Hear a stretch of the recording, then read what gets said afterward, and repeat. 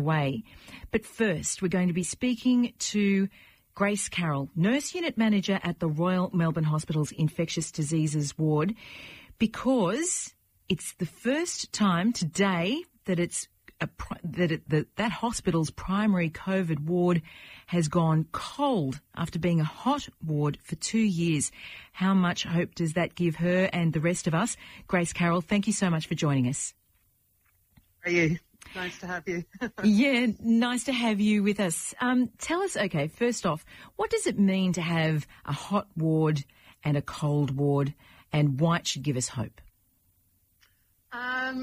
It's like, I mean, if you've ever worn a plastic bag for 8 hours on end, which most people haven't, but when it's a hot ward, everything within the entrance, everything beyond that is considered contaminated. Every patient in there has COVID. So all the staff are wearing full PPE all the time while they're in there. So it's like a bubble. It's a bubble. It's a bubble. And, you know, you're hot, you're sweaty, you're uncomfortable throughout your shift. If you want to have a drink of water, go to the loo, you need to remove all of that stuff and exit the ward before you can do that. So that's, you know, that's what we've been doing. Yeah, and that ward was one of the first to go hot in the state. Is that right? I think so. I think we had I think Monash had the first, and I think we had the second COVID patient late January 2020. Yeah. And so now, today, it's gone cold. What does that mean to you? Oh, it's, you know, so we have tried this. We have tried different models in the lulls of the waves where we have maybe gone half hot. So created a barrier because it's a long corridor. So created a barrier, and beyond that point is hot, and below that is non-COVID, to try and keep those beds for the patients who need them, who don't have COVID, but they still have infectious diseases and they still need isolation. But more often than not, COVID trumps and we end up with the full hot ward again. Right. So yesterday was, you know, a lot of moving, a lot of wheeling and dealing and manoeuvring and logistics. So we are now going to go to a bedside isolation model. So we still have, I think it was 5 COVID patients on the ward, but we won't have a hot zone, and it means that the staff won't be wearing that gear. They will put on the gear and go into the room and take it off, and we will still look after our other patients as well. So this is the first time we've done this in 2.5 years. So it's, yeah. I can hear the relief in your voice. Is that what you're feeling? It's just, yes, it is. It's definitely relief. It's, you know, it's been such, it's been a real battle, you know, the last 2.5 years, and every wave has kind of had its different flavour of, you know, Delta and Omicron and the initial wave, and, you know, the wave that a lot of the staff caught COVID, lots of stuff like that. So now, it, like, you know, I'm so hesitant to say that's it, because history has proved me wrong. But I'm cautiously optimistic that we are moving towards a better future, and hopefully we won't have to go fully hot again. So, but I don't want to eat my words either.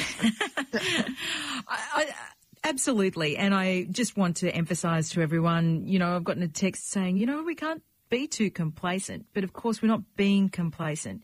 We do have these indications, as we heard before, Joe Biden, WHO, really signalling globally that the end is in sight. When you hear those comments, how does that affect you? What do you think?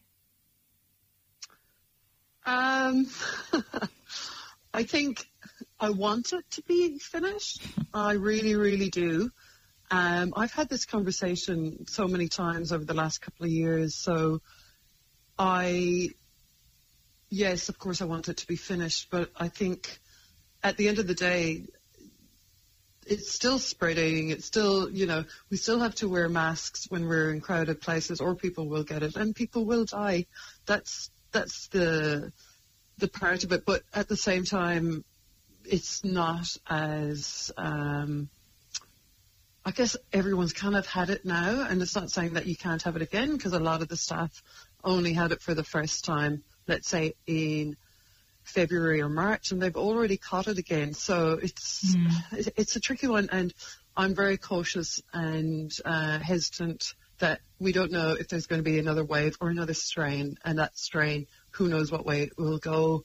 So I think I'm a glass half full person, but if I wasn't prepared for things going wrong, then I probably wouldn't be a good nurse either. So yeah, exactly. But on the other hand, you can also hear that relief. We've got this text, Grace, saying, I think the public's so unaware of what it's like to wear full PPE. I did it for months at an outdoor swabbing clinic. I hope we never have to do it again and don't have to listen to people moan about how uncomfortable masks make them. As a nurse unit manager, just briefly, how would you say they're all going? What's the morale like? It's up and down. We have good weeks and bad weeks. Obviously, this change for me, it's a lot of relief, and for a lot of the staff, but a lot of the junior staff who've been there for 2 years or less, they've never seen anything other than COVID. And it's not saying that they enjoy COVID, but now it's another change that they're going to have to learn a little bit more. And change is always a challenge with anything. But I think once we get into the flow of things, we'll be good. But, I was having a conversation with someone else today.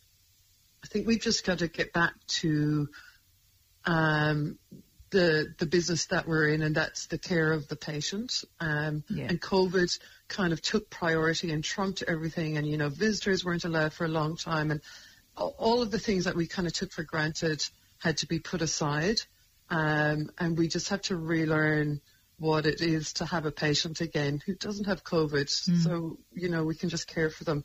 And I'm really looking forward to that. Yeah, Grace Carroll, it's a really good reminder of how much you've been through. Best of luck to you and your unit, and all of our fingers and toes across as well.